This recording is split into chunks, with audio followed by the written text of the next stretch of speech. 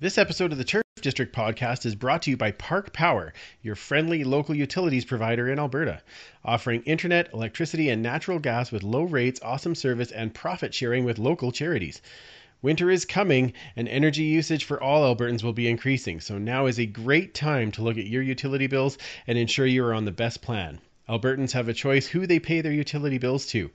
Park Power is happy to provide free, no obligation comparisons. If you decide to switch providers, it's super easy, and you can feel good knowing you are supporting a local business and helping to give back to our communities with your utilities bills. Learn more at parkpower.ca. Enjoy the show. Hey fellas, we ain't gonna ever back down from nobody. I don't care who it is. This is a brotherhood. And if we stand strong together, we can't be denied. If one of us goes down, we have another, and another, and another that's ready to fight. So let's hit this field and bang them, bang them, bang them. Somebody, light me up.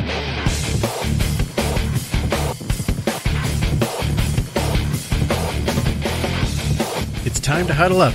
It's the Turf District podcast.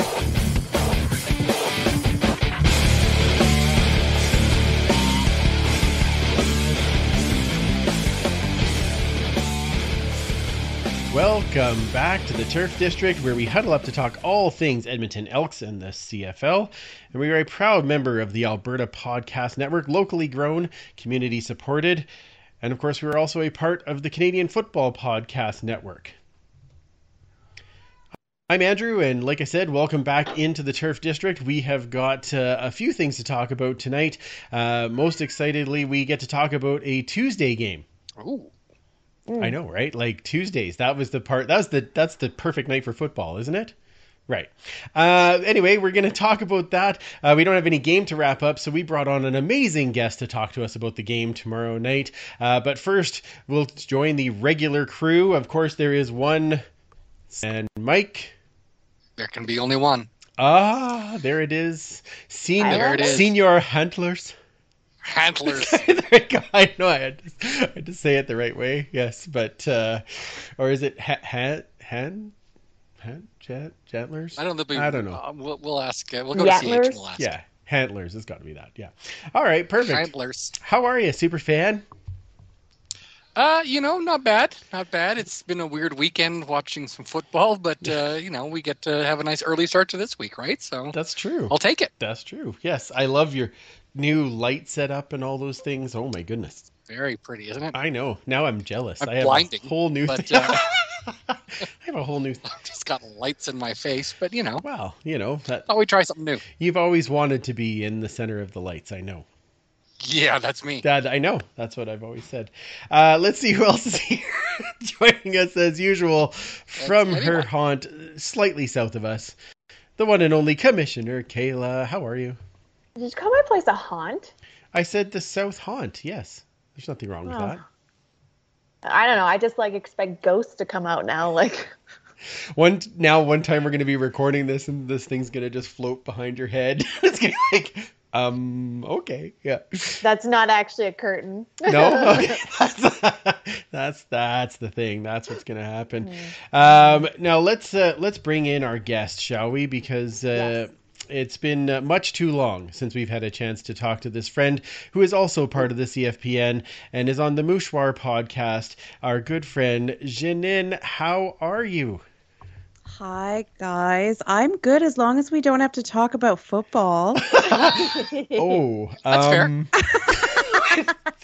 Yeah, well, you know what? We're not talking about a home game, so we're more excited to talk about it these days. I mean, I know what that feeling is like for you, but I know what I have to admit though. I've been listening to Mouchoir as I usually do, and you and Michaela have found ways to find positives in a tough season. So, I mean, I applaud you for that because we keep trying to do that and it's not always the easiest thing to do, but you guys have done a really good job of it. So what do you feel is kind of the general feel in our nation with this? Are there still some positives out there? Or?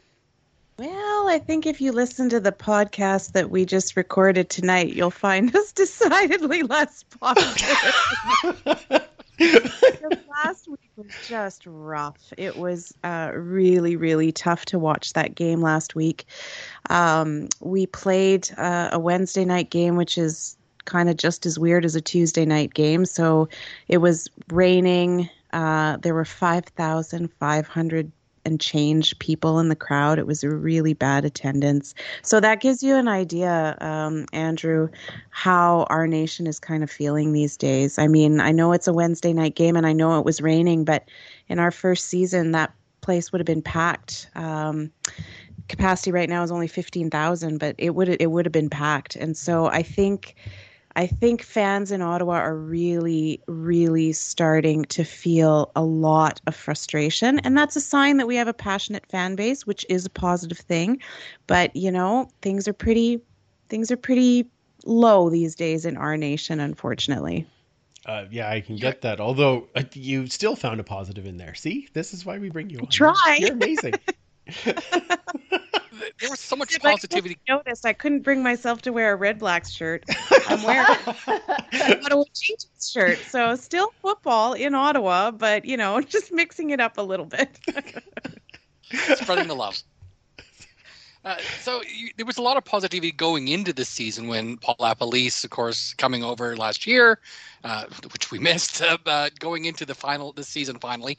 What are your thoughts on Lapo and his approach to the season?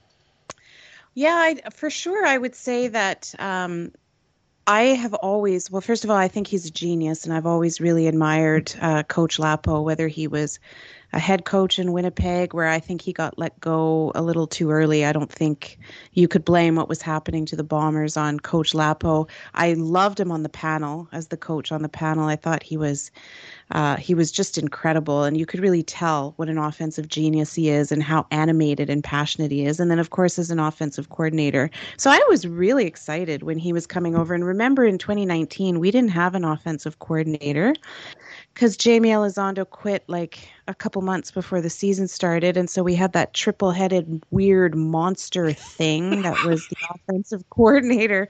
And it was just abysmal. And so we were really excited to get Lapo. And even now, I maintain that, you know, he can only do so much with what he has, and he doesn't have a lot of pieces right now.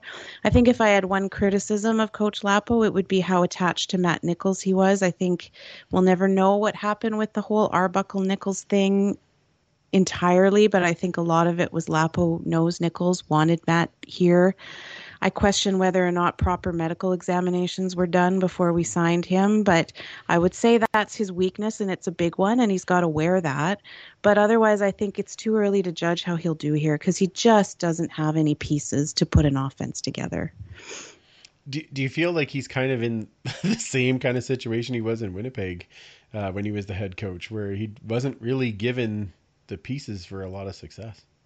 Yeah, absolutely. And in fact, I think it was 3 or 4 episodes ago, we kind of compared the Ottawa Red Blacks to the Winnipeg Blue Bombers, 6 years ago when they brought O'Shea in. So after they got rid of LaPolice and they started rebuilding the team, Bombers fans were wearing paper bags in the stadium because they were so ashamed of how bad their team was. And O'Shea needed 2 or 3 years to, first of all, not have a losing record, and then second of all, start making it back to the playoffs. So I see a lot of parallels between that time and Winnipeg's history, but I think the difference is Winnipeg was more upfront with the fact that they were rebuilding because Lapo was the wrong person to get rid of, but the next year they got rid of the right person, right? Mm-hmm. They got rid of Joe Mack. And that was the issue. And then the team could credibly say, we know, we're rebuilding. Stick with us and trust us. It's not happening in Ottawa. They're just saying, everybody doesn't believe in us, but we're going to prove them wrong. No, guys, you're not. You're not proving them wrong. We need to move on from this. So there's definite parallels, including the frustration in the fan base, I think.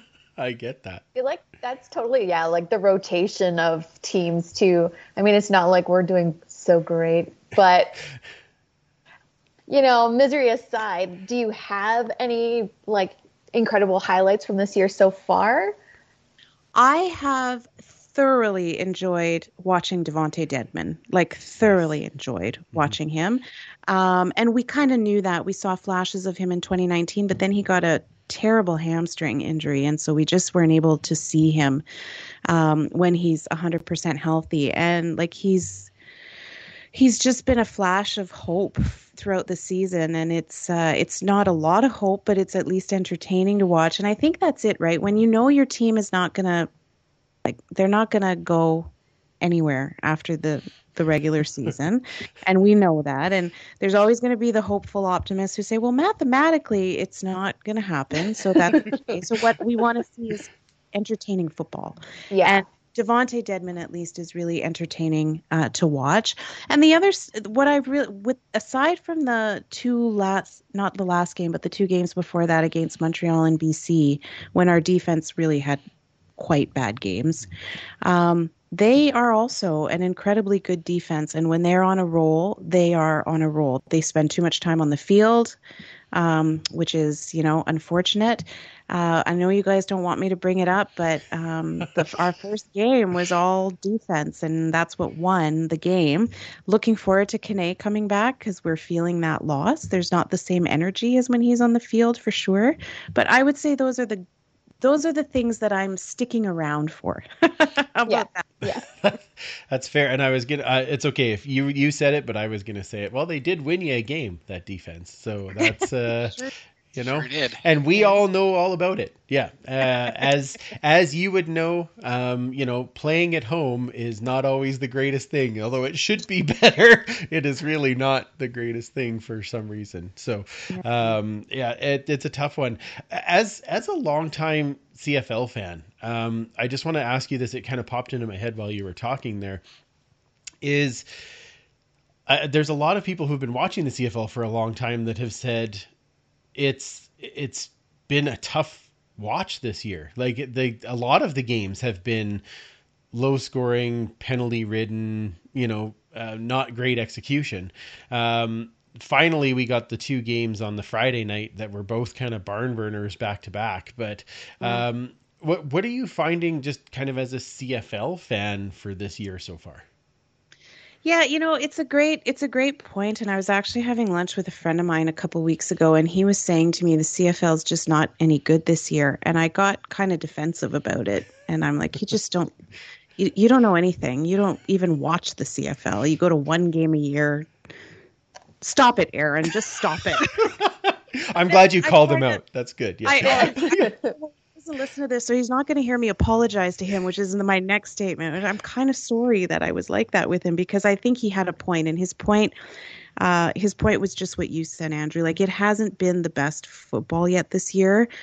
We're in October, and normally we would be just over the halfway mark of a season. We would normally have a preseason to work everything out. We would normally have a rookie camp and then a training camp.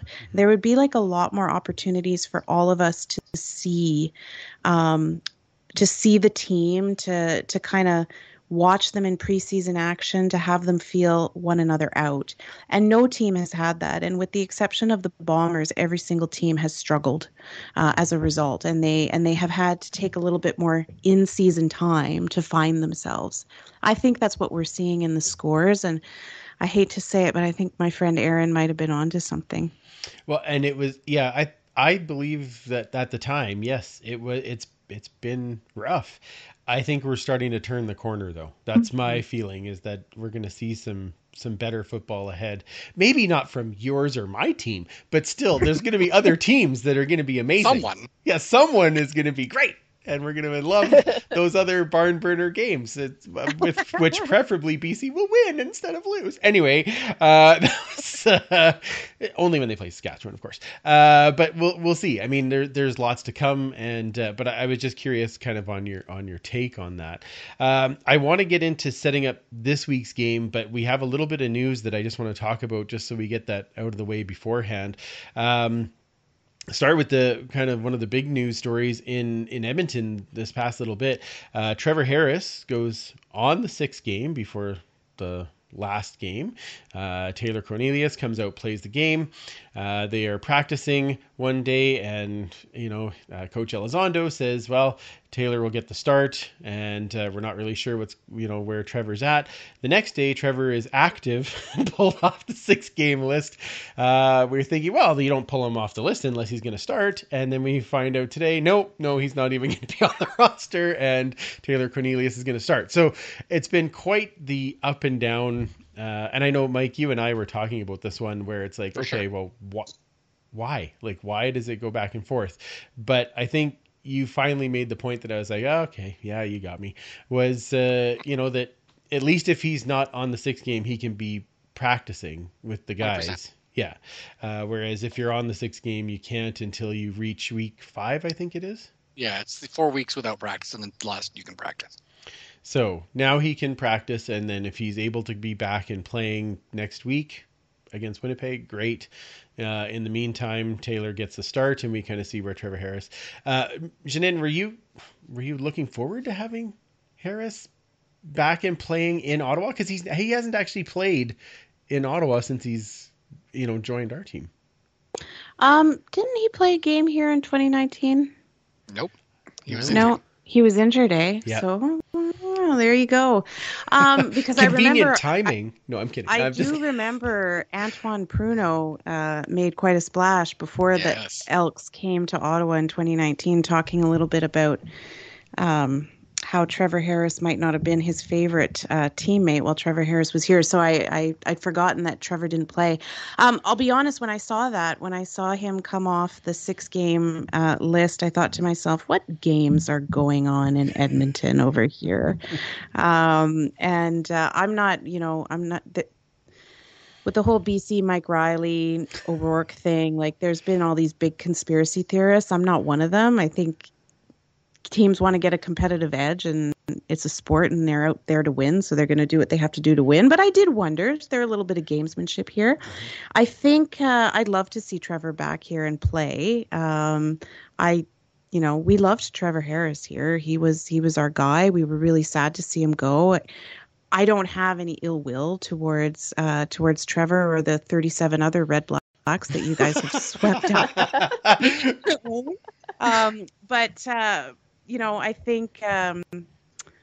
I think the most important thing is that he gets healthy. I think he probably regrets that he can't be here to play. I'm sure if there was a season to meet the team that you feel wronged you, and take out your anger and your resentment on it, it's this season. We haven't won 11 straight at home, and he would have had a real darn good shot of taking it. So I think he's probably a little bit disappointed that he can't be here. Is he traveling with the team or no? Actually, I don't know. I haven't heard. I would suspect. Yeah, I would think that he would because of the leadership side of things, but who knows? Yeah. I mean, we also had another player go on COVID protocol this week because we're really good at that. I mean, I tell you, if there's one thing that if they had an award for that at the end of this year, we'd totally win it. 17th player, as David Beard goes off on COVID protocol. All the other, rest of the team tested. Nothing came back positive, but we're wow. No more massages. No more. I'm saying. Yeah. I don't know. Are we supposed to say don't hang out with your wives? I don't know what we're supposed to say. Don't we all? Yeah. I have questions. Don't you have athletic therapists and professionals that could help with that without bringing anybody in? Here's the thing. We could ask the same question to Andrew Harris. Don't they have supplements that they provide to you? But these, people just do their own thing. That's what happens. And I don't want to make it completely equivalent, but needless to say, we're down that. So now the team did make a few changes before we set up our actual game here.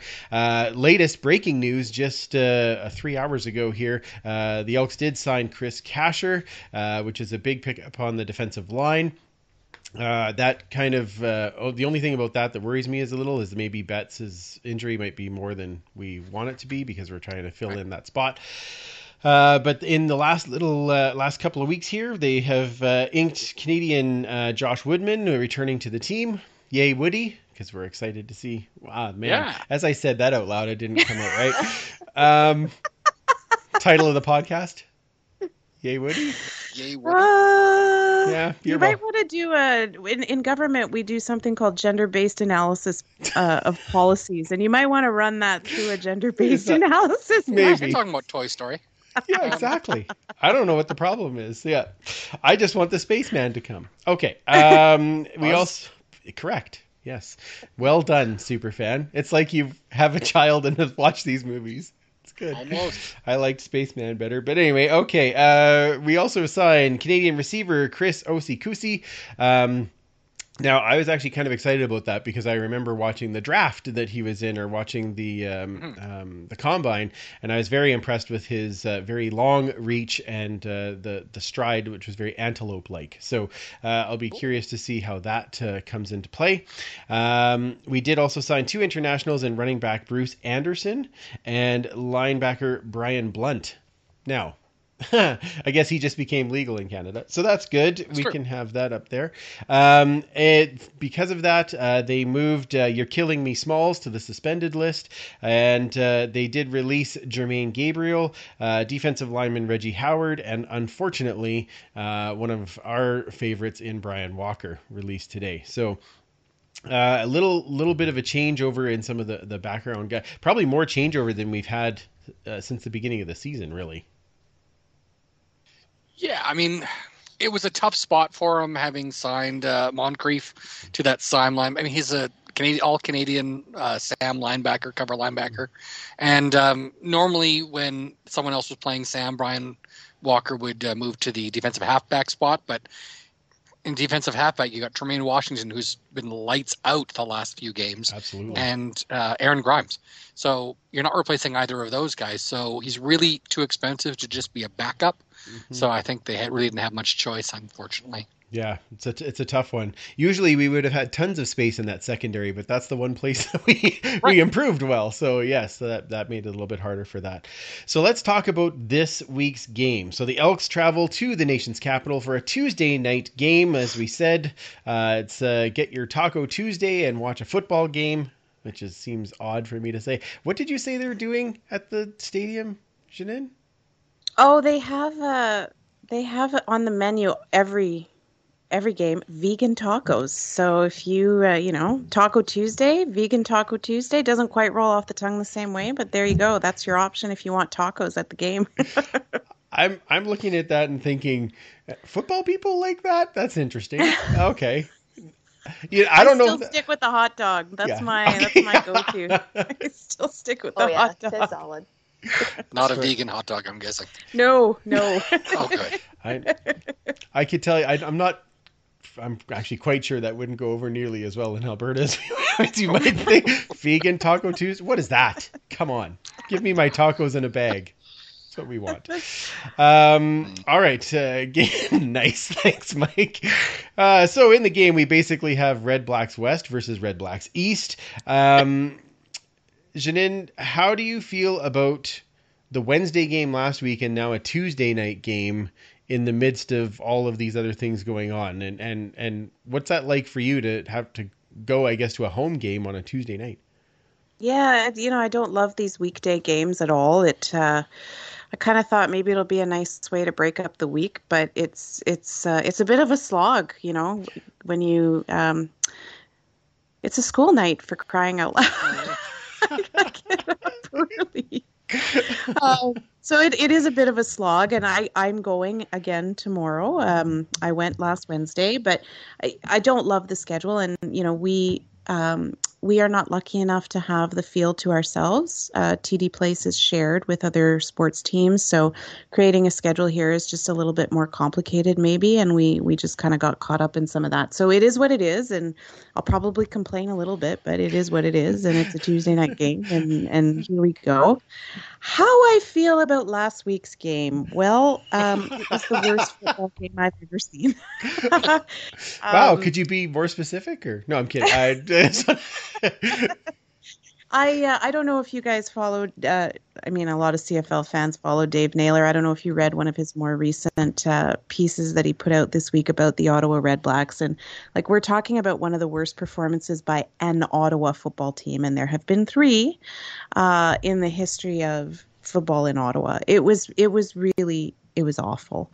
And even when we had, I think on our podcast earlier this evening, I called it like a flicker of a dim of a fraction of hope with first Devontae Dedmon's 63-yard punt return, and then Matt Nichols coming in after Davis pulled his hamstring and actually making things happen until he made things happen in the wrong way and took himself straight to the to the change room. Like, it was just wow. There's nothing can go right for more than it would seem a play with this team. And so it was a tough game to watch. And you know what? I really expect that tomorrow is going to be a bit of a tough game for us to watch too. I think this will be a better game for you guys.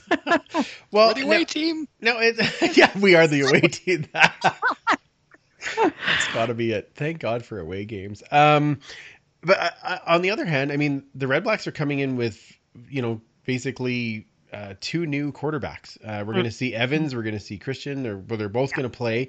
Tell us a little bit about what you know about them and kind of what are you excited to see from them? Because there's no film that could definitely help. No, for sure. We talked about that. Like there's not a lot to know, quite frankly. We talked a little bit earlier about how, normally you get to see 2 preseason games, plus you get to go check out camp, and none of that happened this year. So we end with only dressing 2 quarterbacks.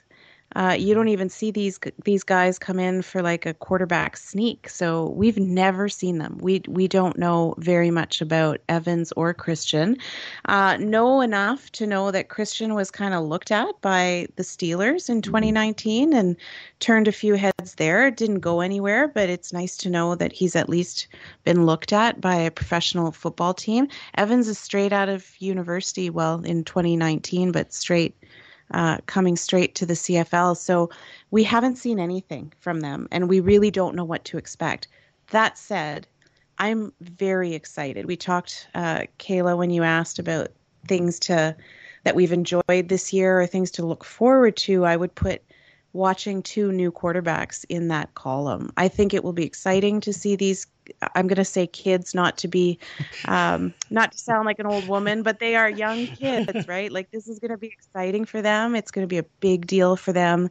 I expect them to have a lot of energy. I expect them to really want to impress. And so I'm really looking forward to seeing both of them tomorrow. Have no idea what to expect, but really looking forward to watching them. Neither do we. Exactly, which is good for me. So Tim Capper had sent something to me earlier that CFL stats guru Steve Daniel said that the last time that a team had 2 active roster QBs with 0 league experience was the 1994 Las Vegas Posse with quarterbacks Len Williams and an unknown named Anthony Calvillo. Wow. So you just never know, right? What? Do I have an AC on my hands? We don't know. That would be incredible. What's Christian's first name awesome. Again? Does it start with A? That would be bad. No, it's Karen. Karen. Oh, okay, yeah.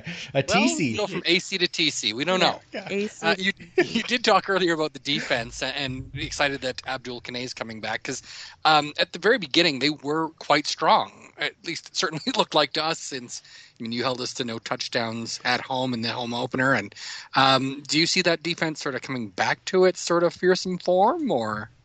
Yeah, and I think they came back they came back quite well in the last game too. I mean, the score was 24-7, but one of those touchdowns was a defensive touchdown. Right. So they and I think it was mostly field goals that we held Hamilton to, other than that touchdown. So they had a good night. They really had a good night. And Mike Benavides, we had him on our show, and first of all, he's a great guy, super fun to talk to. His Zoom avatar is the Hulk, which was kind of fun. Nice. Felt like we were talking to the Hulk. And, you guys would know Mike really well. He's got them really well prepared for the most part. I think the BC game and the Montreal game were, they were what they were. They were not great games for the defense. The defense made a lot of mistakes, but you have to think that this wears a lot on them. Mm-hmm. Like, to be the ones holding up the team, it wears a lot on a defense. I would have preferred to see that later in the season than as early as we started to see it. But I think the Hamilton game, they weren't playing their star roster. I know that. But I think we started to see the defense come back into the right direction and where they were trending in the first couple of games. So I expect they'll have a strong game again. Well, I actually found something that'll make you feel a little bit better. Oh, good. So this was in 2012. I don't know if you guys probably remember. I don't know if you'll be able to see this. Can you see that score? Oh, There I we go. sure do. Yes, sure can. 36-0. So that was at the half against Winnipeg in 2012. So when you say it's the worst game you've ever watched, just remember how bad this game was against Winnipeg. What was the final score, Kayla? I can't remember. I think it was 48. I think Winnipeg got on the board, but I don't remember. I just remember at halftime we were 35 points up and held up to 0. So there you go. So we didn't get 0 at least last week. And There you again, it's go. because of Devontae Dedmon. Yeah. Well, and speaking of which, so special teams has been great, obviously, with Dedmon, Lewis, and Leone, but I know we're not used to having a special teams like at all. Do you think that might be a key for the Red Blacks to possibly getting a win, although we hope not? No, for sure. I think again on special teams, we saw a couple games where they might have not had the energy that we're used to seeing. But you mentioned the big three on special teams, of course, Richie Leone. Nobody punts like that man. And when you go 2 and out as often as we do, you really need that. So like, God bless you, Richie Leone. We are big fans. Lewis Ward, of course, cool as a cucumber, that guy always, and always so reliable. Devontae Dedmon. But I will also say, and what nobody really ever talks about on special teams is the cover team, right? Like our cover team is, Frankie Williams got almost nothing last week. And Frankie Williams is one of the most explosive returners in the league. And these guys are not given, I mean, no special teams are ever given as much credit as they deserve, or specialists, as Richie Leone likes to call himself and his colleagues on special teams. But when you're an Ottawa Red Blacks fan and that's all you got, you pay close attention to the special teams, and they are really a good crew. And so I do think we'll have to rely on them again, and I hope to see some pretty exciting things happen. Maybe we can take some notes on a blocking scheme. You might need them, yes. Well, we have a very, very effective special team strategy of catch ball and fall down. That's, I mean, I mean, as long as you don't lose yards, I guess. yeah, No turnovers. that's true. That's true. Yeah, True. doesn't go off of our helmets. That's important. Finding the Yeah. positives. I try. That did happen to Devontae. He did last week have a ball go. I mean, he had a touchdown, but in fairness, he also did have. And that was a moment where I think this is what I looked like in my seat. Oh my God. To Devontae. It's all over. Yeah, you gonna bring your paper bag next game, or just relive that early Winnipeg feeling, or that's no.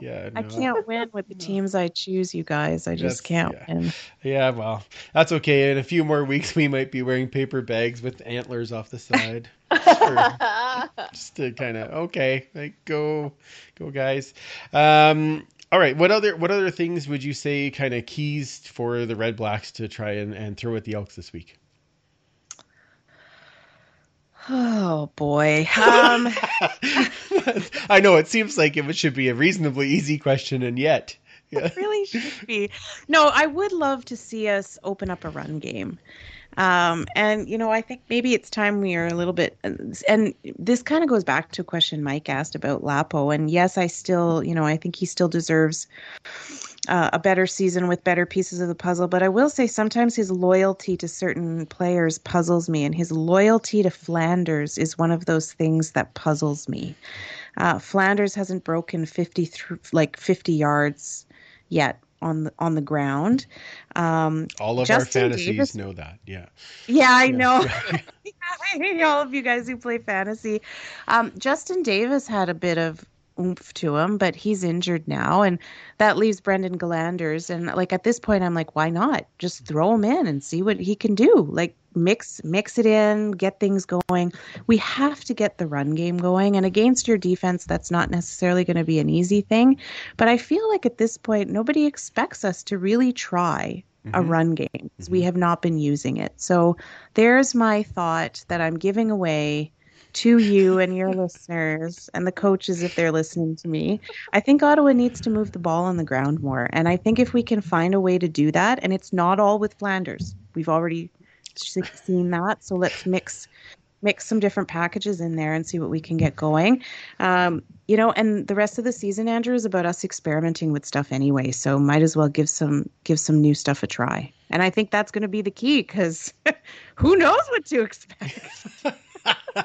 Yeah, well, that's how you won that first game. When you don't know what's coming, then you don't know, right? Let's talk about the Elks side for a second. Superfan Cornelius getting his second start. What do you feel about that as they're heading into Ottawa? Well, I think it's going to be good that he's been taking first team reps all week, as opposed to last week where he sort of came in a couple of games into the 4-game schedule that they have in the between games. And I think that's going to help a lot. He does have a bit of a knock of throwing the interception at the worst time. When he was in college and when he was in the XFL, he had several, winning drives snuffed out because he threw an interception into the end zone or things like that. So it's something that I think they can just sort of hopefully work with him on, like how to look off the defensive backs and things like that. So it's certainly trainable. But I think that's just going to help him having that full week to have been working with receivers and working on that timing, because there are several times, because he throws the ball very differently, and he also moves the pocket by, running left or right to sort of help give his receivers a bit of time to get open. Yeah, that's fair. Commissioner, what are you thinking about this game? What scares you the most? What excites you the most as we go into it? What scares me is actually losing. Okay. That is fair. Because that would, no offense, Janine, but that would just be like so embarrassing. Yeah, if we lose our second game to Ottawa, it's telling something, isn't it? Yeah. Oh, yeah. It probably means that we're going to sign more Ottawa players next year, because obviously we need more of them. Yeah. Apparently, yeah.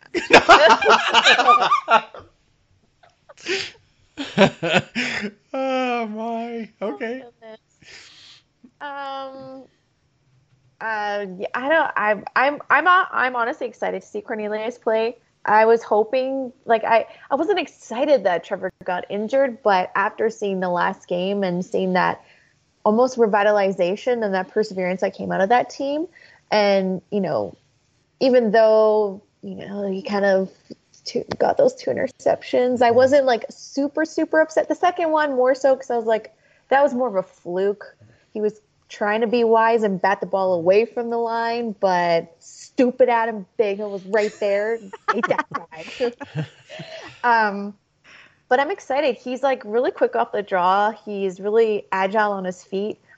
He's just young blood, and you can tell. And I love Trevor Harris, and I'm a loyalist to my quarterbacks. But it's exciting to see some new blood and for him to get some reps. So I'm excited to see him play and to see what they have. And I really honestly hope that chemistry with Tolliver grows a little bit more in this game, because I saw something special between those two. So, I'm looking forward to it. It sucks. I got class tomorrow, so I'm going to be sitting on Skype while having the game on the background, but I'll have to rewatch it. So, but yeah, I think the biggest thing that scares me is flipping losing this game, because I would just be gutted and be like, okay, there goes our postseason. Janine, what scares you the most about the Elks coming in?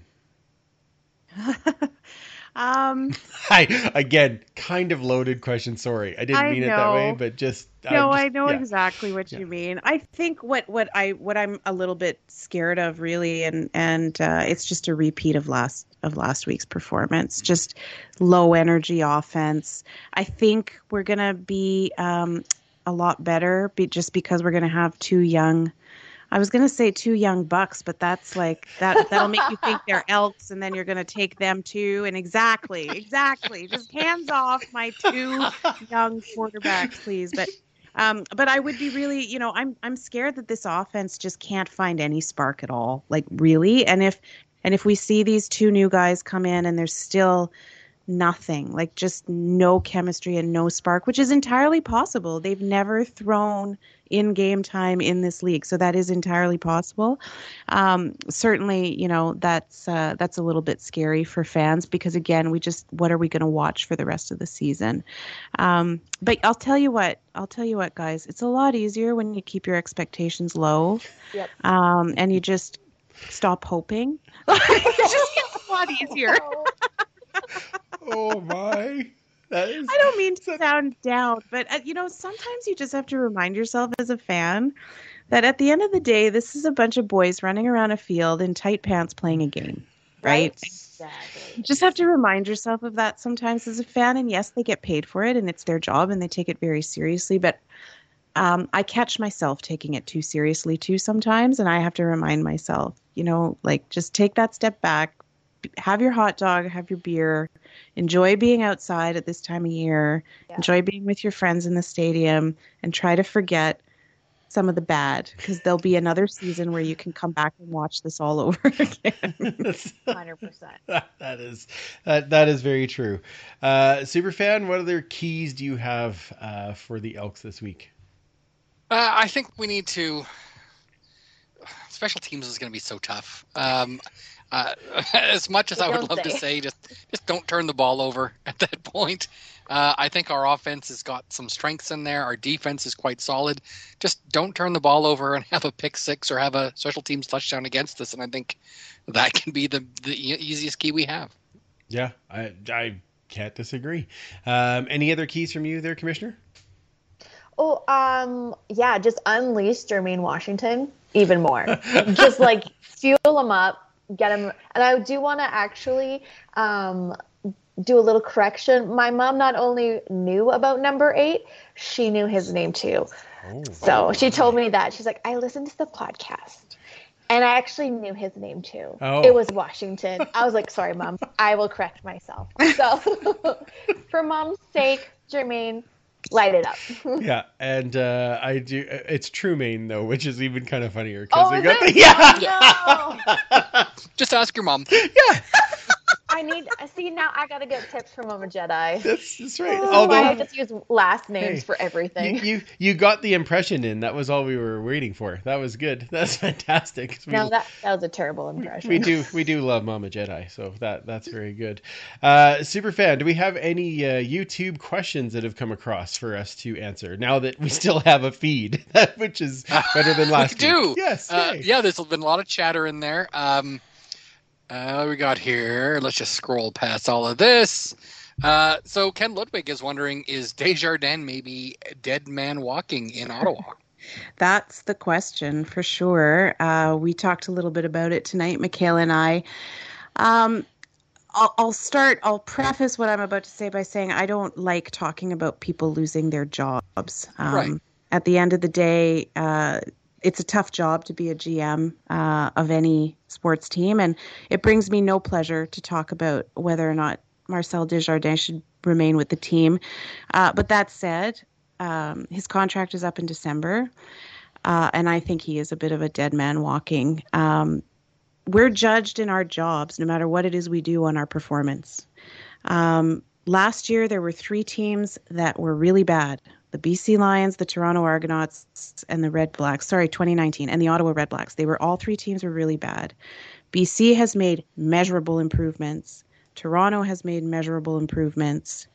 We have made measurable the opposite of it.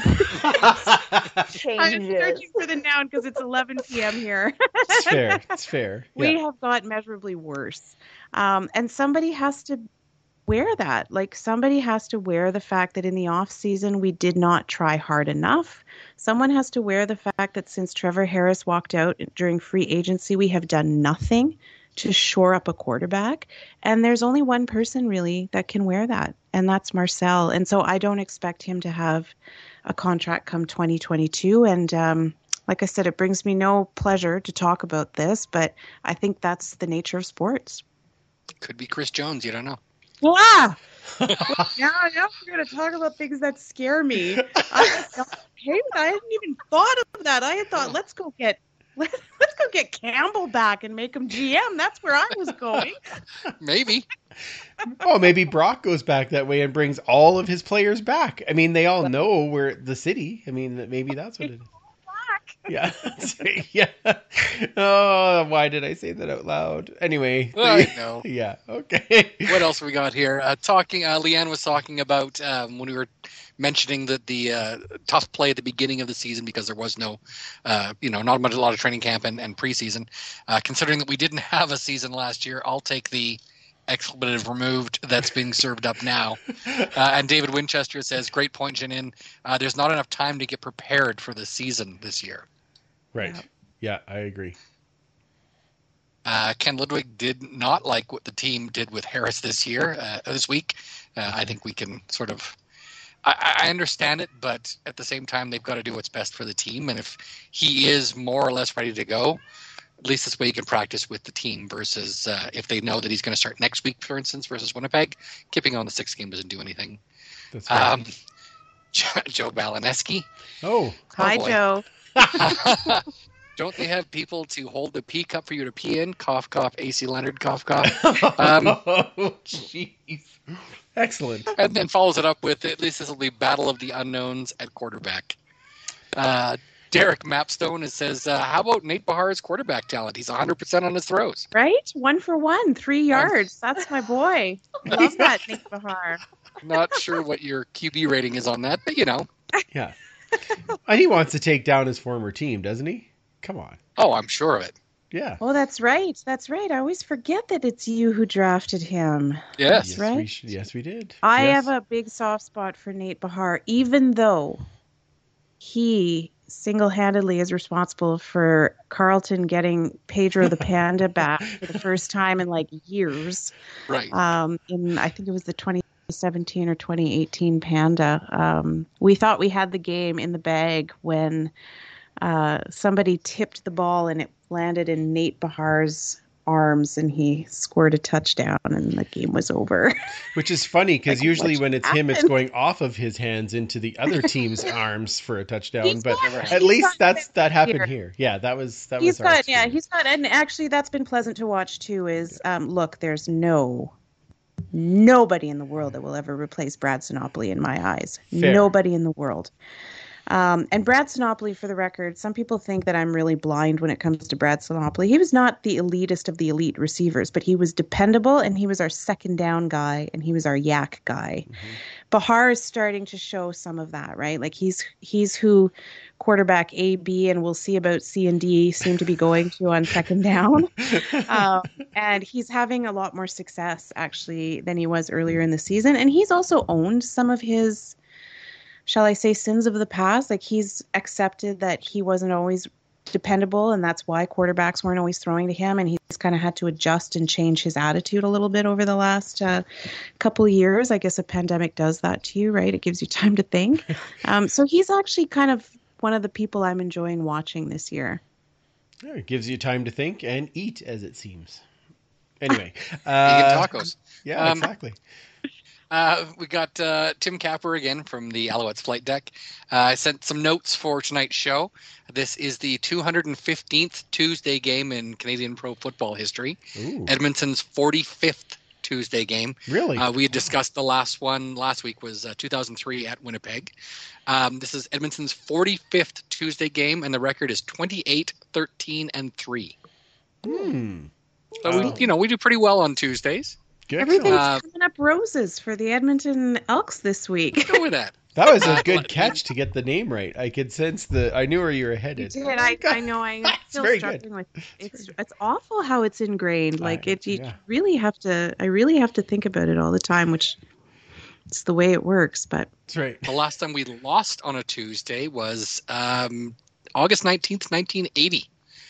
Ooh. We lost to Calgary, so it's been a while. We won twice in 1990 on a Tuesday and 86 on a Tuesday, and we beat Ottawa 45-20 on a Tuesday. So Oh, wow. let's bring that back. There you go. hey, I'm telling you, Janine's telling just you. excited. Wait a back. minute, 20 points. That's amazing. Let's do that. I That might. would be amazing. that was not, I swear I don't bring 20 you. points? You only won by 20 points? My gosh, what was wrong with you? I don't bring you on here to make fun of you. That's not fair. I shouldn't do that. Anyway, It's okay. Like okay. I said, you got to just kind of roll with it, That's it, right? yeah, like I the get it. season is what it is. I could spend the rest of the season being an angry woman, or I could just, I could just roll with it. I listen to Ty on 2 and Out. I know what he says for Ottawa every week. I was gonna say, I see your workout videos. I don't want you angry. That's scary. Nope. Yeah. Jerry Cooper does have some positives for you, Janine, here. Said, sorry if this was covered earlier, but Caleb Evans has 794 yards rushing in his senior year at QB in college. So this could be a huge factor in the game.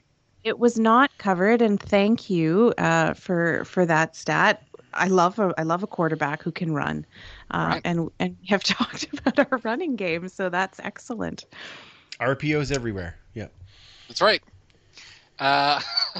Leanne says, it's rutting season. Everyone should be afraid. It's fair. Yeah. And Joe says the only reason he watches football is for the tight pants. Well, you knew that.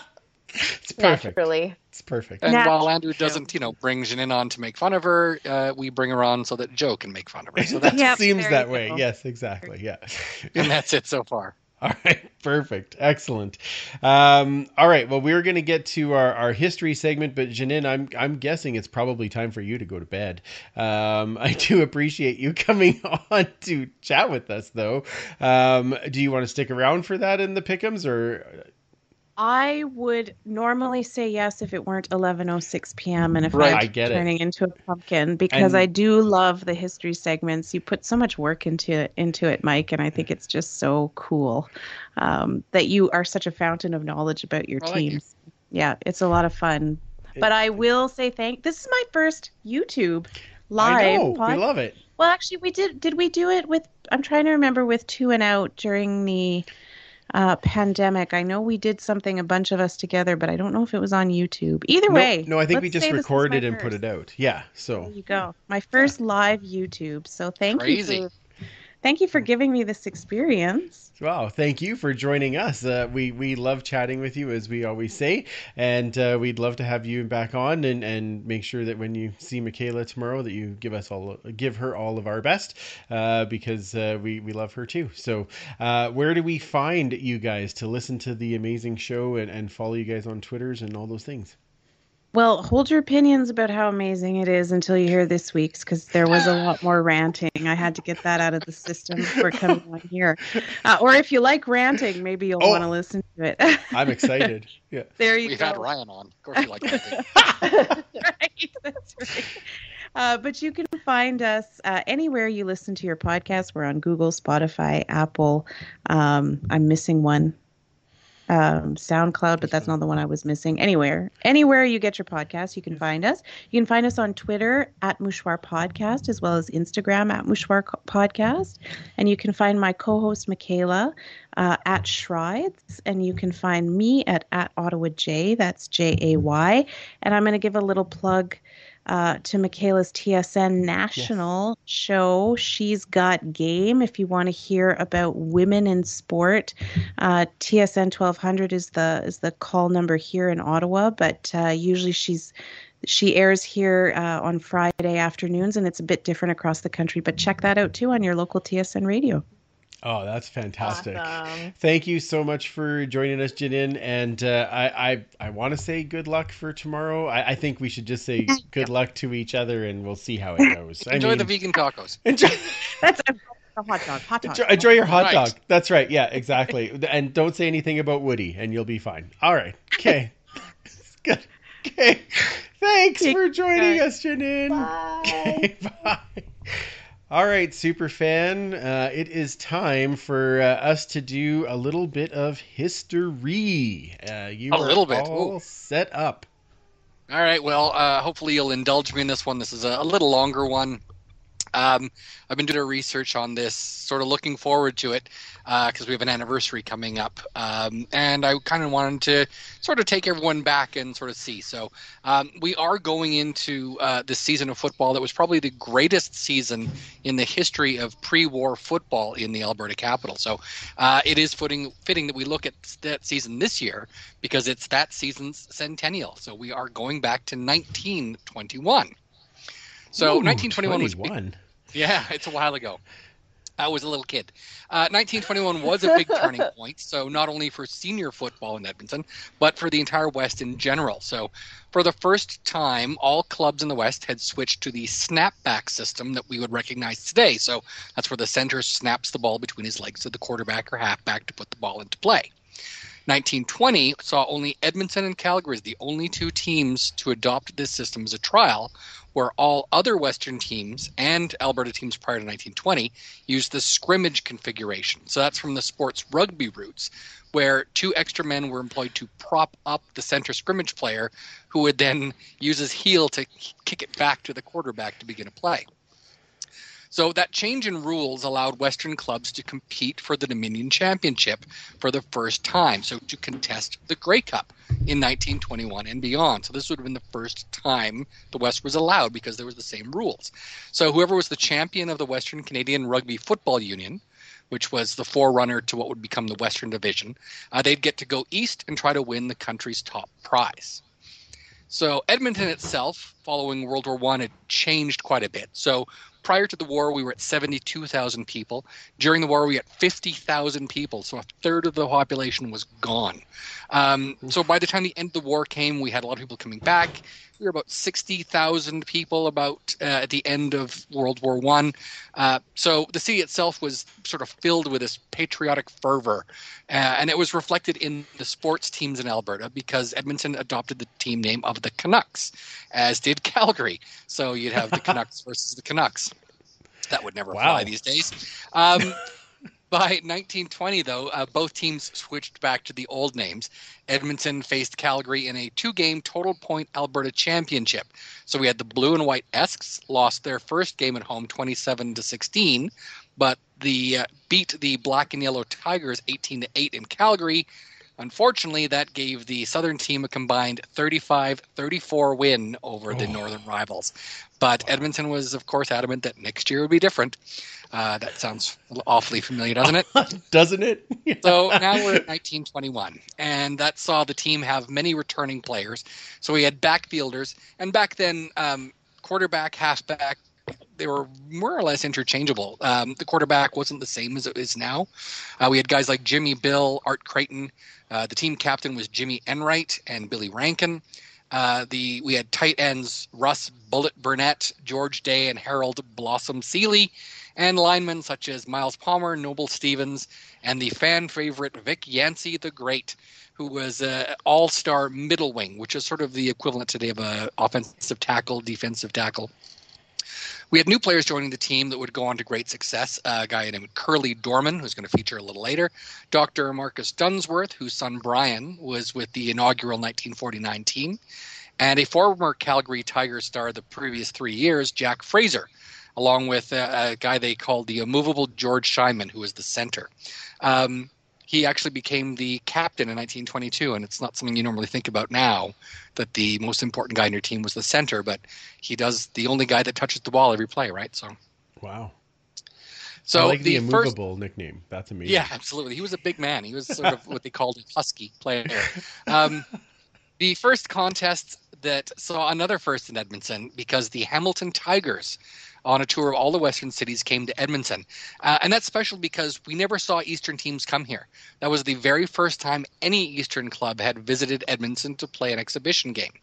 Hamilton did the same tour in 1913, but they skipped Edmonton, who, was just the Alberta champions that year, so why would they come here?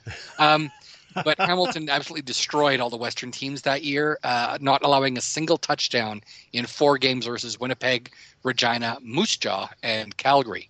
So by 1921, they swept the teams again. But this time, Edmonton lost 15-3, which was probably one of the closest games on the tour. That game actually proved to be the last for one of our linemen named Mo Lieberman. He was injured in the game. It was a career ender, but he stayed on as the club's general manager. So he held that position for 4 years. But more importantly, he was instrumental in bringing the team back in 1949 as the green and gold version of the club. And for that, he earned a spot in the Canadian Football Hall of Fame as a builder. Awesome. So if the preseason game versus Hamilton shook up the club, they certainly did not show it in the season opener, which was October 1st, 1921. So this Friday is the 100th anniversary. So this is at Diamond Park, which is Edmonton's home field since taking up Canadian rules rugby football in 1908. It's still there. In fact, there's several shots which I will be putting on the Edmonton History Twitter page, where you can actually see buildings that are still there to this day, so it's kind of cool. So the traditional rival, Calgary Tigers, came north to challenge us, but the memory of us losing the previous season's playoff match by a single point was still in our head. So head coach William Deacon White had the team whipped into a frenzy and determined to do whatever it took to win, and then what happened next remained in Edmonton lore for decades after. This was something that even into the 50s, everyone was talking about still, right? So Calgary newspapers, of course, being Calgary newspapers, were touting their club as one of the strongest ever, and they were claiming that they didn't have a single weak spot on the roster. Doesn't sound like anything like now, does it? Or anyone I was we just know. going to say, is Grandpa Ballantyne not writing for them? Or? It might be. They're going to go 4-0. No, that's right. The fact that they were outscored heavily by Hamilton a week earlier was, that was sort of not here and there, and in pure Ballantyne fashion, pointed out that they scored 3 times as many points as we did. We had scored 3. So, they were scoffing at Edmonton's bold claims that we were fielding the strongest team that Edmonton had ever seen. Edmonton newspapers, the other way around, were a little more cautious in their call of the game. They said that Edmonton, if they did everything right, should win the game, but years of heartbreak against the Calgary rivals allowed the possibility that it would be a close game, and urged the fans, come by and cheer on the boys to squeak out a victory. Wow, this also sounds awfully familiar, doesn't it? We might fans. So the fans started showing up. Calgary wins the opening coin toss, and they decide to kick off the game. The kicking game was a lot more important in sort of pre-war. Kicking was an offensive weapon. You might kick on first down, like just do a surprise quick kick. Oh, right? Wow. Because you can catch them napping and cause fumbles, as we're going to hear. So unfortunately for them, though, Edmonton made them pay. So Edmonton worked their way up the field from their 20 to the Calgary 40, just play after play after play. We didn't even have a second down. Edmonton just sort of tore open massive holes for the backfield to exploit. And this is back when the forward pass is still forbidden. Like, you're not allowed forward passes. It's all laterals, that sort of hook and ladder that you see at the end of games sometimes. That was the play back then, right? So you had 9 guys on the line or 7 guys on the line and just 3 to 5 backfielders, and that was it. So newcomer Curly Dorman, we mentioned him earlier. He was a dentist/football player. He made his mark on the game as he took that first down handoff from the 40, sifted through a dozen defenders before crossing the goal line to open up the scoring, and then he did the convert to go up 6-0. So this is back in the days when touchdowns, or they called them try back then, was only worth 5 points, and that actually went until 1956 before we started seeing the 6-1. Another oddity of football, because again the kickoff is an offensive weapon, is that the team that gets scored upon kicks off to the scoring team. So even though Calgary got scored on, they kicked off back to Edmonton. So Edmonton got the ball back, and Curly Dorman, once again, is a 35-yard end run from scrimmage on the first down of the series. But they did sort of stiffen after a while and force that punt, taking over in the 20. But that's short-lived because they fumbled the ball, and Noble Stevens scooped up the fumble on their first play, and Edmonton then saw Dorman circling the line for another touchdown. So right after that, Jimmy Enright scores one, and it's 16-0, and we're still in the first quarter. Wow. Calgary finally gets a break, though. Leonard Red-Wise fumbles on the Edmonton 20, but all they can do is get a single point because their kick was wide. again, sounds kind of familiar. Maybe not as much in Calgary these days, but we've certainly seen a lot of short kicks that go wide lately. Yeah, lately. Yeah. Yes. So Edmonton takes over their 20 and starts marching the ball down, and they are forced to punt to Calgary's Archie McTeer, who fumbles the punt on his own 5. So what happens next on the first play? Billy Dorman starts going through the line, scores another try for 5 points, and the route is on at this point. Calgary finally does have their last little gasp when Edmonton fumbles in the shadows of their own goalposts. Once again, it's wide, and they get a single point. So at this point, they've got 2 points. The only thing that was bad at this point is Curly Dorman injures his knee, and he's removed from the game. But he got replaced by someone named George Day, and it just got worse. So at this point, Edmonton, finally is marching down the field again. They're at Calgary's 10, and they have a turnover on downs because Calgary finally stops them. There's a big cheer from the crowd. But that was about their only hurrah left, because after that it was all Edmonton all the time. So at this point, they're forced to punt, and instead of, like we see now, you'd catch the ball and you'd run, Jack Fraser takes the ball and punts it back to Calgary. It's fielded in the end zone by Calgary's player, who gets rouged by Day, and it's another single point. So at this point, they just got to feel like nothing is going right. Another play comes up, Billy Rankin, who takes 20 yards from a fumble, and it's 28-2 with 2 minutes left in the game. Calgary fumbles the ball. Jack Fraser picks it up, kicks it to the end zone, and it's a single point. So it's 29-2 at halftime. Oh, jeepers. If fans this sounds like a great game. Yeah, it was a great game. This shows that Edmonton, can win at home. Yes, it's true. It's just 100 years ago. Right, exactly. So if fans thought that Calgary would just come out itching to avenge that beating they've been getting in the first half, no. At this point, we mentioned the great Yancey, who was sort of the big guy in Edmonton. He decided to get in on the scoring and scored 3 successive touchdowns in the third quarter for 16 points before Miles Palmer decides, hey, I'm a lineman, I can score 2. He scores 1, and it's 51-2 at the end of the third quarter. Well, you wish you could watch this game. Yes, absolutely. Jack Fraser, who was again with the Calgary Tigers up before this year, before moving north, decided he wanted to stick it to his former club, and in the fourth quarter scored 3 touchdowns in the final frame, with Billy Rankin finally getting to do more than just kick converts, and he scores a major to bring the final tally to an astonishing 72-2 over the fully outclassed Calgary team. At this point, and since, nobody has seen a club completely dominate another one, certainly in Alberta. Nothing's been even close. Edmonton would later go on to win against the University of Alberta and outscore them, I think, 80-5 in combined games. So this was like a machine. The loss completely demoralized Calgary, and 2 days after the game, Calgary decided to fold the club and not return to playing football for another 2.5 years, returning for the 1923 playoffs. So, but, at this point, Edmonton was on a roll, but we're going to save that for maybe another time. So for now, we're just going to sort of revel in this victory because, let's be honest, that's all we kind of have.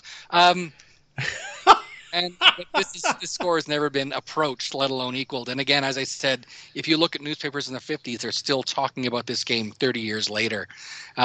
So today we're going to remember Jimmy Enright, Jack Fraser, and Billy Rankin, Curly Dorman, Bullet Burnett, Blossom Seeley, and linemen like Shyman, Palmer, Stevens, and the great Yancey. They were as famous as anyone in the West could have been a century ago, but for a few minutes today, they are heroes and legends once again.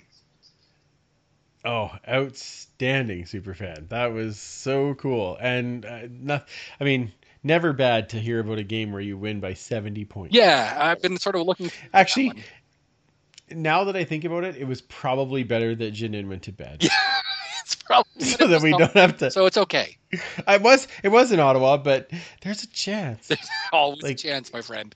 It could.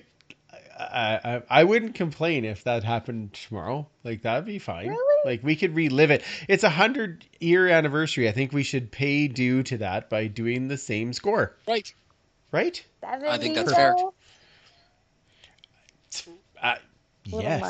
Little much. I think we should make them kick off after we score against them. Just in honor I like that of the 100th anniversary. We'll get maybe perfect. a couple of linemen to prop up our new Higbee, our new center, and have him heel the ball back. It'll be fun. I would love to see that. Later on that season, they had 2 games as an exhibition game on the same day. They played the University of Alberta, and then right after it played a British rugby game versus the Rugby All-Stars. So, wow. Yeah, it was a really sort of Wild West, literally, back in the rugby days. So it's been a lot of fun. And so, and you said it was the Rugby Football Union? Is that what did you call it? The Alberta Rugby Football Union was the Alberta governing body, yeah. The Alberta Rugby Football Union. ARFU. So it's the ARFU. Yep. Yeah, okay, perfect. Okay. Pretty much sounds like that. Yeah, yep. Love Doesn't that. it? Okay. I was thinking it at the time when you said it, and I'm like, well, no, I'm going to ask him after. Yeah, because it'll, yeah. ARFU? Yeah, putting the FU in fun. That's right. Perfect. Yeah. FU in functional. Yeah. Dysfunctional. Whatever. Now, you had a couple of items that you wanted to show from Brian's collection that were up for sale, I believe. That's right. Do you want to go through those at this moment? And then we'll do our picks? So these belong to Brian and Linda. For years, they just loved going around looking at flea markets and garage sales and things like that, and finding anything to do with the team, anything that was sort of green and gold. It was like a magnet, right? So every so often you get a John Deere, but once in a while you actually get a little Edmonton football item, and it's kind of fun. So these are a few items that Linda is currently selling, and she's asked me to sort of handle that. So if anyone is interested, I'm going to be putting it on the Edmonton Football History page, take some pictures, describe it, and then we can sort of talk price and things like that. Some of them are going to be a little more expensive. Some of them are pretty cheap. But if you're interested, by all means, just get a hold of me at 56 Parkies and we can talk about it. So the first thing is kind of one of the oldest, and this is kind of a rare item, but it's become incredibly popular. All 9 teams in the late 50s put out teacups, and you can sort of see it there. Yeah. So I think it's 58, 59. It does come with a lovely song. Hang on. We need to switch to Commissioner's face. There we go. Perfect. Okay. Excellent. No, I caught it. That's good. Yeah. Oh, man, that's awesome. So, yeah. So, like I said, the little teacup and everything else. These ones are a little cheaper than Saskatchewan ones. The Saskatchewan one is about 8 to 9 times more expensive than these sometimes. Whoa. I've seen one sell for over $700 for the Saskatchewan one. Obviously, the Edmonton one does not come anywhere close to that, but still a really cool item. I've got one myself in my collection. They don't come around very often, and when they do, there's a big bidding frenzy on it. So I think it's more interesting to offer it to other fans that are watching, and I'll put it on the page there. So that's one of them. See? I mean, she's got a couple of them as well. She has this one as well, Tim Capper. So there is the Montreal one that also comes with a saucer, back in the Sam Echeverry days. A couple other things she has. This is kind of a fun game from the mid-'80s, if you like board games. Yes. A Canadian armchair football. There's pictures of everyone having so much fun getting together, playing some board games on a Tuesday night. Hey, that's great. That's what you're talking about. That is a Tuesday night game right there. That's what that is. Exactly. And probably the most popular sports simulation game up to the most recent Cold Snap, which has been come out. But before that, everybody played Sports Action Canadian Pro Football. These are incredibly hard to find. They used to put one out every year. I believe this is from a place called Wetaskiwin. I'm not sure if I've ever heard of that place. No, but never heard of that. There it is, Wetaskiwin. Ooh, fancy. So this one is the 1980 season, so all the cards on it relate to that 1980 season. So you get to pick your team, you get to pick your defenses and everything else. And if you happen to be an Edmonton fan, as an example, it's a pretty good team that year. Not bad. Yeah, not a bad team. I would definitely recommend that one for is it sure. Like cards? Like what? What is it? So if we crack it open here, it does come with cards that kind of look like this. You have score sheets. It's using dice, and then every team has their set of stats cards. Okay. Nice. And so you roll the dice, you sort of look at the finder and see what that play does, and then depending what the other team has done on defense, whether it's successful or not. That's fun. Yeah, it's a lot of fun. Both of this one and Canadian Armchair Football are a lot of fun. I've got, I think, about 7 or 8 seasons of sports action football. They're great fun, but they're not the cheapest game for sure. Yeah. A few interesting items. These are placards that came out in 1994, Those are and they so were cool. sort of available. So there's the Ottawa Rough Riders. Oh, the Baltimore Colts, before Colts was a dirty word Was it? because the NFL decided you can't call it that. So they were just called the CFLers for the rest of that year Yeah. before becoming the Stallions. We did talk about the Las Vegas Posse. Of course, yes. That's with an O, right? Gold Miners. Right. What's that? That's posse with an O, right? That's right. Just making sure. Okay. Report Pirates. Oh, fancy. All kinds of stuff. I mean, there's a lot of duplicates in here. I don't believe there's any Edmonton ones. Saskatchewan Rough Riders, Ah, boo. BC Lions, That's a nice one. and then, of course, the League. I do like the league one. The league one's awesome. Mhm. Yeah.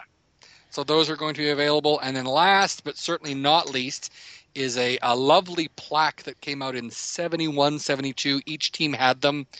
They looked really sharp.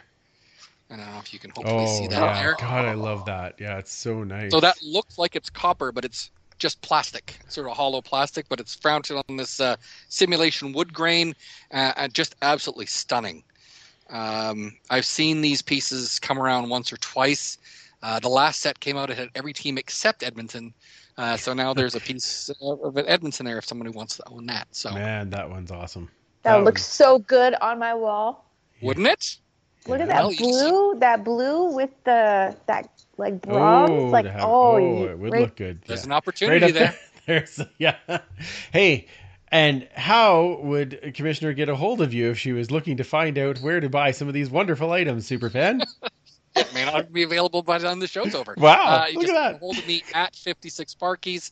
And again, I'll be posting pictures and I'll be retweeting it from that account from the at Edmonton History. That's EDMHISTOREE.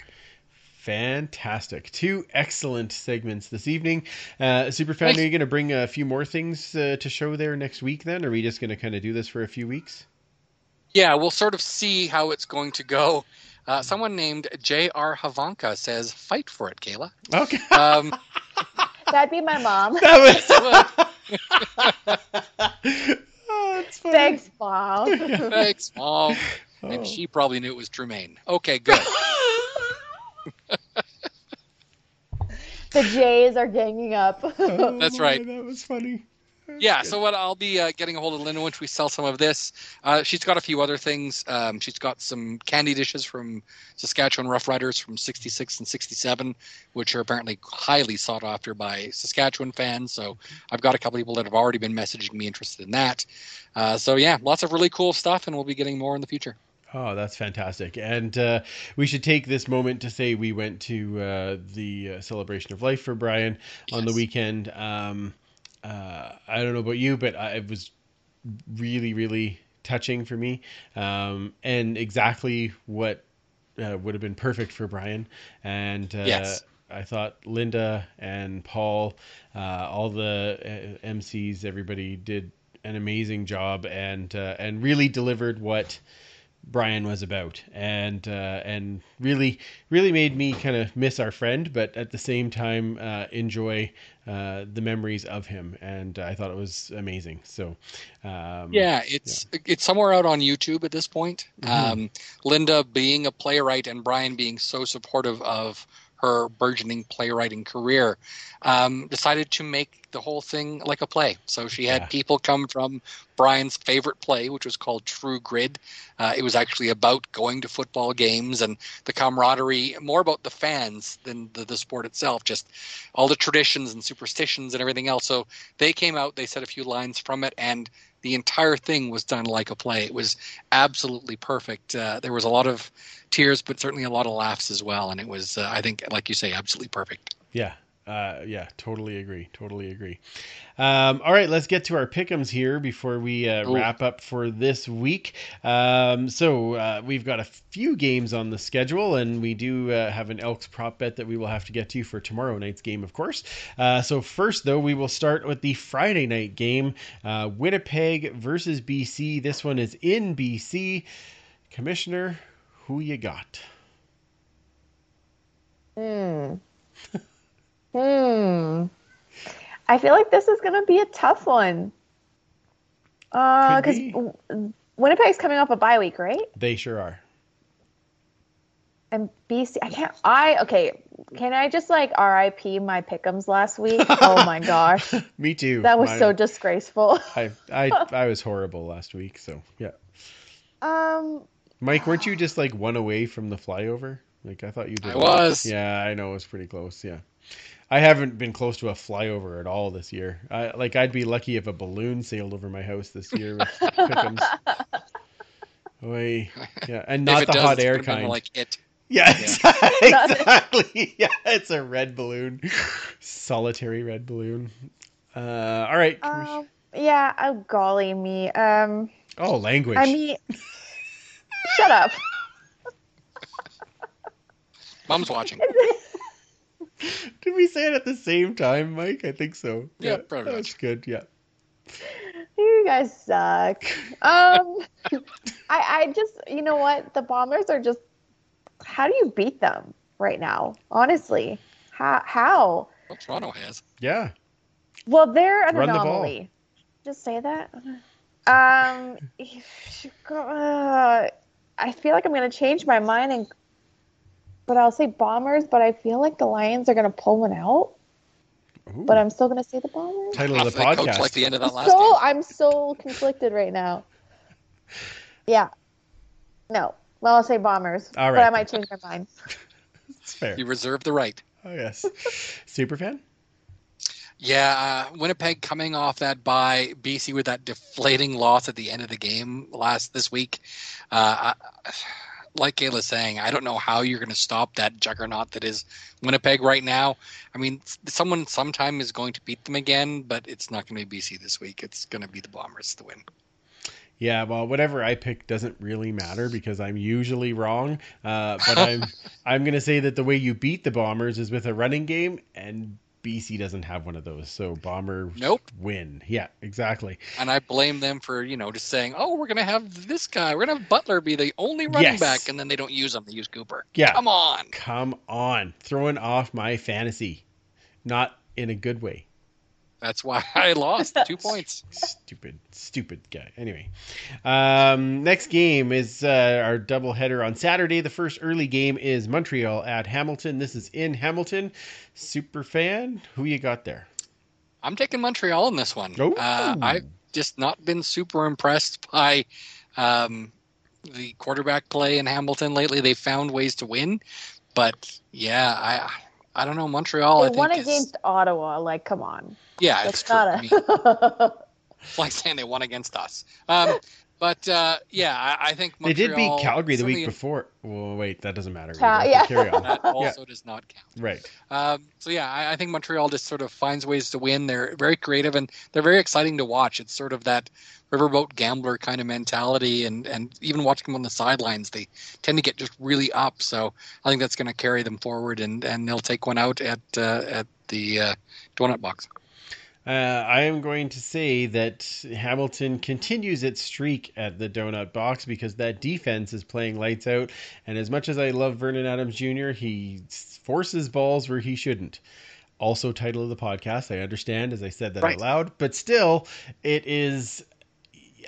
that defense is playing very well, and that's what's helping Hamilton. They're using the proper offense of the short plays and the running, little run plays to move down the field, and their defense is doing the rest of the work. And as much as I think this could go either way, Montreal just seems right now to find ways to shoot themselves in the foot, whether it's with penalties or with turnovers. So I'll give Hamilton in their home field and keep Coach O. Coach O? No. Yeah. No. Yeah. No. Well, Orlando. Orlando Steinhauer. There we go. Okay. You got it. Steinhauer. OS, whatever. He will continue to be undefeated at home. Kayla. I say it's broken because I'm going to go with Mike. And I can't go against Vernon Adams. And having Kahari down on the field again, I mean, I don't know. I just have a good feeling about this one, but I always do. And I'm always wrong like you, Andrew. So Well, But, one of us is finally yeah. going to You be can't right both this week. be wrong. That's Well, right. exactly. Well, right. And Mike, like you said, they're just like creative and they're fun to watch. And Vernon Adams has been shooting himself in the foot, but they also went up against a really good team in Saskatchewan. No, that wasn't Saskatchewan. Was it? No, Montreal? Saskatchewan played BC. Yeah. No, Montreal played Last week. Toronto and lost Oh, 30-27. Yeah. Like I said, Toronto though is like the weird anomaly that like wins the most random games. Like they're so unpredictable, which is also fun. But yeah, I want to see that streak broken. So I will go with Montreal. Okay, perfect. Late game on Saturday is Saskatchewan at Calgary. This is in Calgary. I gotta say this as fast as possible. Yeah, Riders are gonna win. Go ahead, Kayla. This sucks, man. I have to do Commissioner Opposite on this game, but how do you even say that name and not like Which either one? of them? Which I know. exactly? Either one. Like- Ew. But I'm Commissioner Opposite, so that should say. So I you're- can't pick Calgary. Okay, got it. Okay. So the other one, The other one. you know. The other one. None of us can say it. Okay, super fan. I think for this game, for the first time, we're going to see the Earth open up and swallow both teams. I think that way everyone leaves happy watching at home. No. A cataclysm. I don't know. So Mike is betting on a cataclysmic event. Perfect. Yes. You gotta have positives, right? That's right. So, yeah. We'll have already Calgary played is our just- game, so we'll be ahead in the standings. That's good. Right. Yeah. Calgary has just not been good this year, and it's fantastic to see. Yes. But unfortunately, that means the other team's going to win. Yeah, that's fair. Although it wouldn't actually, I think because Calgary's doing so bad this year, I wouldn't feel bad if they won. Like, it'd be like, No. Okay, that's cool. That'd be kind of funny. Mike, do you have like the 3 prop bets that Kayla can pick one again, or do you have some options for a prop bet that we can go through? Oh, that's a good question. Let me think about it. Why don't you go through the our sponsor? Let's do that. And when I come back, I'll have something. You'll be all set. All right, here we go. This episode is also brought to you by Taproot Edmonton, which publishes curiosity-driven stories, topical newsletters, and locally focused podcasts, all in the service of informing Edmontonians about their community. Want to start your day informed? Check out The Pulse, Taproot's new daily news briefing. The Pulse tells you what you need to know about Edmonton every weekday morning. You'll get a short, informative update about what's happening at City Hall, plus coverage of business, tech, food, the arts, and more. You'll also get a little bit of whimsy from features such as A Moment in History, Superfan's favorite segment, Chart of the Week, and the Friday Podcast Pick. Even better, it's free. Sign up today at taprootedmonton.ca/thepulse. That's taprootedmonton.ca/thepulse. And just while we're on that topic, I would also recommend going to Taproot. They have an amazing tool to help you with the upcoming election. It goes through some of the major topics, kind of what is the viewpoints or kind of where things are going on it, and then gives you a chance to answer the question on how you feel about it. And then it matches you with candidates, both in the mayoral and councillor races, and how many answers you matched up with them. I found it really, really helpful to go through and kind of know what some of the main topics are for the election. So I highly recommend checking out taproot.ca and see if you can find that to help you out with some of the election races that are coming up. Is that only specific to Edmonton? I only saw the Edmonton one, but I haven't gone on to look, to be honest. But I do know that it's definitely the Edmonton one. But there might be others as well. And I know Mr. Penguin had put his vote of confidence in that as well, because he had put up some of his results and things. So, but I really liked it. I thought it was pretty easy to do. It takes a little bit of time because you've got to read on some of these things you might not know about. But it gave a really good indicator of this is kind of who you line up with. Cool. Very neat. Yeah. Usually I don't have extras for our ad, but that was a big one for me this week. So That's awesome. yeah, it's good.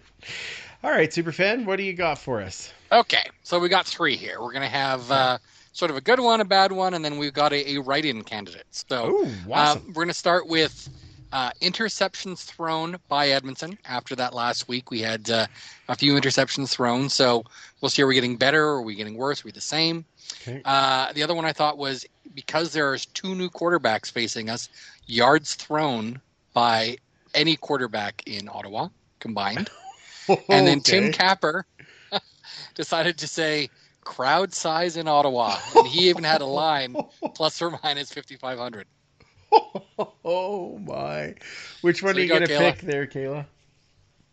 I love you, Tim, but that third one I can't. Out of like I just can't Yeah. because I feel so bad. We love our Mouchoir friends too much. Yes. And I feel like if I pick number 1, that is just like tempting fate. That's probably Fair. true.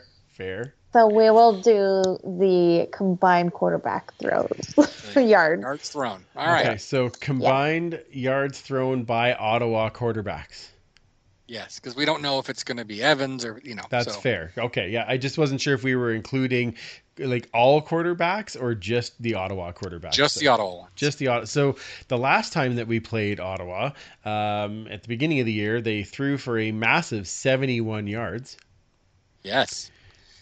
And this time they have 2 new quarterbacks that have never played a game in the CFL.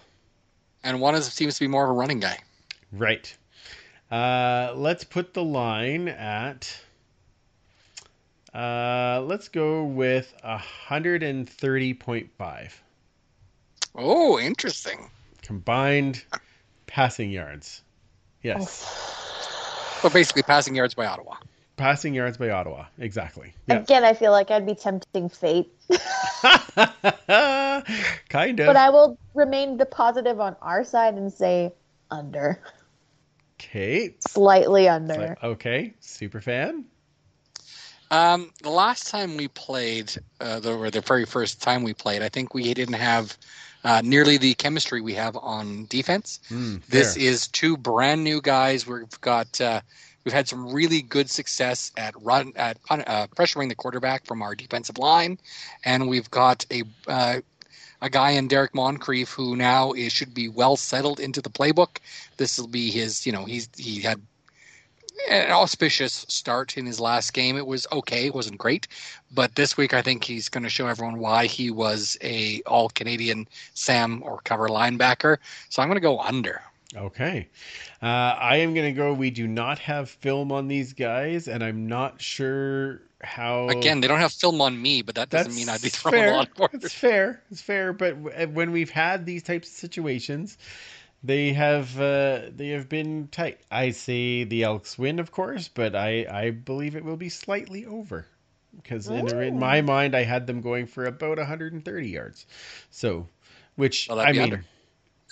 Or sorry, Yeah, 140 yards. Sorry, over. Just over. Yeah, that's what I had. So I figured they'd be up around there in that range. So that's where I figured they'll end up. But we'll see. We'll see what happens. We'll see. I'm being a little generous this evening in the lines, and that's okay. It's always fun to be a little generous every now and again. It is. Brazilian Ty's taking that line. It's the only line ever that he's taking under because he doesn't like bidding under, but he probably picked. He does not. I guarantee you, he's taking the under on that one, though. If you've listened to their podcast, I guarantee you, he's taking the under. So, Right. Right. All right. Well, this was a ton of fun. Thanks, guys. It was. Let's tell everybody where they can find everyone. Commissioner, where does everybody find you? On the Twitter at Duchess Lombardi. Perfect. And super fan, where does everybody find you and get in touch with you for all those wonderful items? Absolutely. So they'll be able to see pictures at EDM History. It's EDM HISTOREE. That account doesn't follow as many people, so it's hard to message me there. So just message me at 56Parkies on Twitter. I'm on Instagram. If you know me, you can find me on Facebook, but Twitter is kind of the way to go. So look for me there. And if you're interested, let me know. There's no bids. It's just if you're interested, let me know. I'll figure out the price and so take it or leave it. Okay, sounds awesome. That's fantastic, and thanks for doing that. Yeah. And I want to send another shout out, thank you to Janine for joining us from the Mouchoir podcast. Yes. It's at Mouchoir Podcast. You can also find her at Ottawa J, and you can find Michaela at Shrides. So make sure that you're following those wonderful gang as part of our CFPN family. Follow Pay It Forward with Football. Get your Spread Kindness armbands, because everyone should be spreading kindness right now. That's what we need in the midst of everything else that's going on in this world. Spread kindness, talk nicely to people, all those types of things. Lots of great shows, of course, coming out from the rest of the CFPN as well. You can find those at cfpodnetwork.ca and check out all the great shows on the Alberta Podcast Network at albertapodcastnetwork.com. Join the huddle with us at the Turf District. You can find us on Twitter, Facebook, Instagram, and of course anywhere that you find podcasts. Make sure that you are sharing, posting reviews, letting us know what you think about the show. We want to like and subscribe. Yeah, absolutely. Like and subscribe. Tell all your friends to subscribe, because we're getting close to I think 100 subscribers on YouTube. So we have 99 subscribers. Oh, I knew we were getting close. So help us get over that mark. It'd be kind of cool to. Someone here could be the 100th. Oh, we are at 100. We are at woohoo! Yeah. Breaking news. Yes, that's wonderful. Thank you, Superfan. That's fantastic. So let's shoot for 200. Tell all your friends. Subscribe on YouTube. Join us on Monday night for a few laughs and chat and talk about our teams and the teams across the CFL. We really appreciate that. So we will be back next week as we wrap up the win over the Red Blacks, and we will, of course, set up the next game against Winnipeg, but we'll still talk about it. Yes, we'll be fine. It'll be good. So for Janine, Commissioner Kayla, Superfan Mike, I'm Andrew. Remember, you can't catch footballs with your face, and we will absolutely talk to you next week.